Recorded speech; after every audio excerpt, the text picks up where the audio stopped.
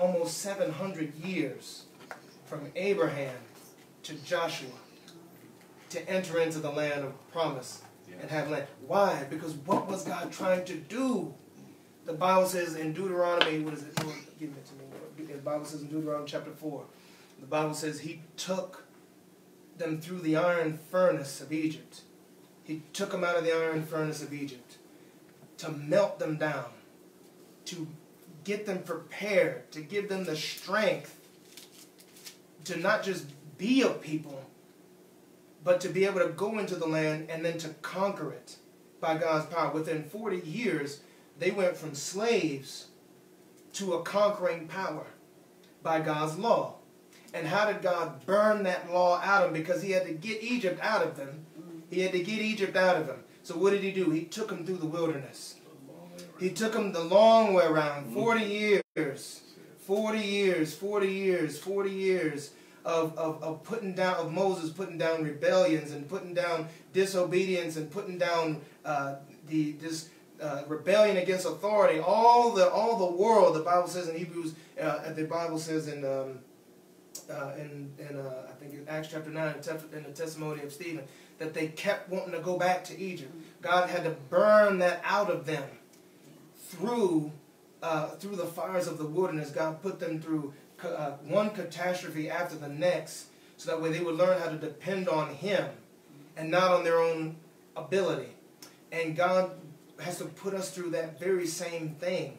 He has to put us through fire. And one fire to deal with one sin is just like any refiner. When you're refining gold or you're refining silver or whenever you're refining something, certain degrees of heat can only eliminate certain impurities. Some impurities require more fire than others. And it's the same thing with sin. The fire that God puts you and me through for one sin may not be the same fire that it takes to get rid of another sin. You know, just like on my job, I say, okay, or in marriage, there were a number of things that that were just completely un-Christ-like about me in my inner life. Completely un-Christ-like. Marriage comes. Flame. Flame. Fire. Fire. Burning. Pride. Selfishness. Self-willed behavior. Impatience. All the deeds of the flesh. The Lord is burning up all that. Self-seeking. Unforgiveness towards my parents. You know, my birth parents. Unforgiveness. All these things the Lord is churning up. You know, all these things through my marriage. It's like, okay, Lord, well, you've melted away a lot of stuff through marriage. A whole lot of independence, a whole lot of self-seeking, a whole lot of hard-head, a whole lot of bitterness. You've done away with a whole lot of stuff. And I said, okay, Lord, now what? I said, now what's the next step forward in my Christ-likeness? What's the next step in the journey? Okay, so you want to be more like me? You want to be more like Christ? Okay, I'm going to put you with kids. I'm going to put you with kids who are orphaned and abandoned just like you. And they're going to spit in your face. And they're going to disrespect you. And you're going to have to clean up their poop from off the floor. And you're going to have to put down riots. And you're going to have to deal with every type of disrespectful thing you can think of. You're going to have to deal with that. And you know what? They're going to hit you and you can't hit them back. You're going to have to love your enemies. You're going to have to do good to those who hate you. You're going to have to bless those who curse you. And pray for those who mistreat you. Fire. Fire. Fire. Fire. Fire. And see, part of the reason why you and I don't get victory over sin is because you and I are so busy trying to get out of the fire. We're trying to get out of it. And we're trying to escape the agent of that fire. The torchbearer, to put that fire on you and me. We try to get away, to, you know, oh Lord, well my wife is acting a fool, I'm divorcing. Well, no, that's the fire of God on you. Oh, well, oh, this job is this and that, and I don't like it, I'm quitting. Well, no, brother, you're missing your blessing. Did God tell you to leave yet? Did God say go anywhere yet? Did God tell you to do it? Or no, because your flesh is burning up. You're not getting your way. You're not winning. Yeah, Lord. You're dying.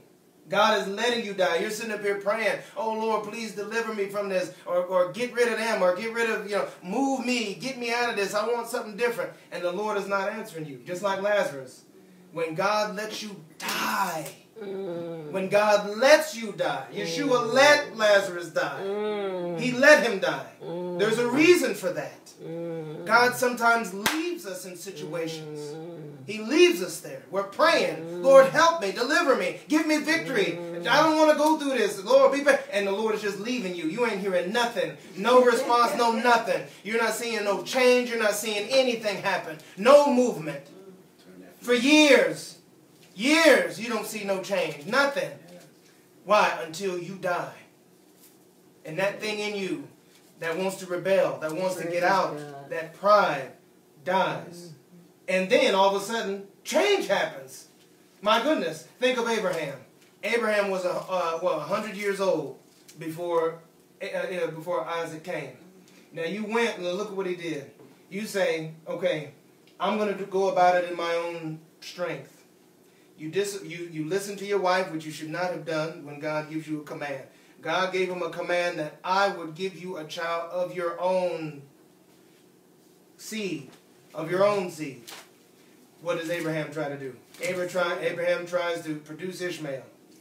He produces Ishmael with Hagar.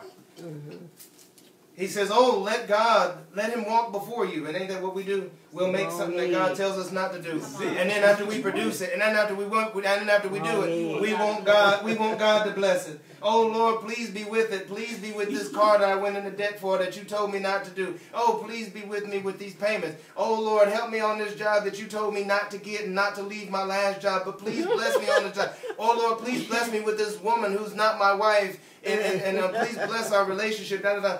And God ain't blessing that. No. God is not blessing that. He's not blessing that. And so he fights. He goes about it in his own strength. Then he produces Ishmael. God rejects Ishmael, says he's not. And instead, he's the one who's going to be fighting against the promise for the next 4,000 or 5,000 years. Oh, my God. He's going to be fighting against your blessing. My God. That what you did is going to be fighting against your blessing. My God. Then you produce, then God says, okay, is at 100, see, at 80 or however old it was, he might have been able to produce a little something, something. He might have been able to produce a little something, something. Now you 100, nothing. You have no power. His flesh was dead. Dead. Nothing. Sarah might have had some good ideas. Now at 90, dead. Your womb dead. You don't have nothing. No, God brings him to the point of zero. Zero. And then, when it's impossible for you, then it happens. Then he gets there. Then he gets there. That's how the fire of God works. Yeah. It melts the pride of our independence. It undermines our sense of ability and capability of doing it on our own. The fire of God melts. It gives us pain. It gives us pain. It helps us. It reminds us. It shows us. It shines a light on us. Furnace of affliction. The furnace of affliction shines light. That's what the fire does. It highlights. It highlights things. That's what fire does. You can see when you're melting something. You can when a person is melting iron ore, you can see the impurities in the flame. You can see it, and it's coming off, coming off, coming off, pop, pop, pop, coming off. The Bible gives us four things, 4 steps in this burning process. Psalm 66. Psalm 66, verse 11 through 12. Psalm chapter 66, verses 11 through 12. We have got to go through the fires of God now to get out of it later. We've got to go through it now to get out of it later, because if we don't respond to the correction of God now, we will not see God later. The Bible says in Hebrews, without holiness, no one will see God. I don't care who you are. Black, white, whatever denomination you belong to, it doesn't matter. You're not seeing God, period. Amen. How much you gave, it doesn't matter. It doesn't matter. How much money you donated to church, none of that matters. How many books you write or how many people know your name, none of that stuff matters. Without holiness, no one is seeing God. And no one is going to be holy without fire. Nobody. Nobody. He says in Psalm 66, this is where we are. This is what our sin does. This is what our pride does to us. He says, you brought us into a net first. You see, that's what God does. He throws a net on us. He puts us in a situation that you're struggling. You're fighting. You're trying to get out of it. It's restricting your movement. You see, you're running full long in your self-will. Running full long, and the Lord's saying, stop. Don't. You're not waiting for God. You see, when you're running, you ain't waiting for God. You see, if the Bible says they shall run and not grow faint. That's talking about people who are running in the direction of His command. That's what the Bible says in Psalm 119. I will hasten and will not delay to obey your command. And when you're running in the direction of God, then He's not going to stop that. But when you and I are self-willed, like most of us are, doing what we want to do, the Lord has to catch you, and that's a mercy. He throws that net. Thank you. He throws that net, catches you, puts you in a situation. You're struggling now. Trapped me. You're trapped. You can't get out. You try this door. You can't get. It ain't working. You try this thing. It ain't. You can't get through. You try this effort, that effort. You do these different things. You use all your contacts. First all over. Can't find nobody. Not a soul. Feeling all around, looking for the way out of there. The Lord says no. He's shutting it all down. You in the net, tangled up. And why? The Lord is exhausting you. Running out. Are you done yet? He's bringing you to the 0 point. He's bringing you and me to 0, where we don't have any strength left, where our self-will is spent. Just like a person in a hospital. You in a hospital, the person who's when you see that pulse, that pulse beating, they can still fight with the nurses and still murmur and complain. Oh, this food is nasty. They can still fight back and rebel and cuss and act a fool. But when that pulse is at 0, ain't no more fighting back. It's done. And that's what the Lord does. He puts us in a net. Puts us in a financial net, puts us in a work net, puts us in a economic net, you name it, relationship net. Our children, our spouses, whatever. God puts situations on us. We're tied up in a net and can't move. And then after that, the next step, you placed distress on our backs. You placed distress on our backs.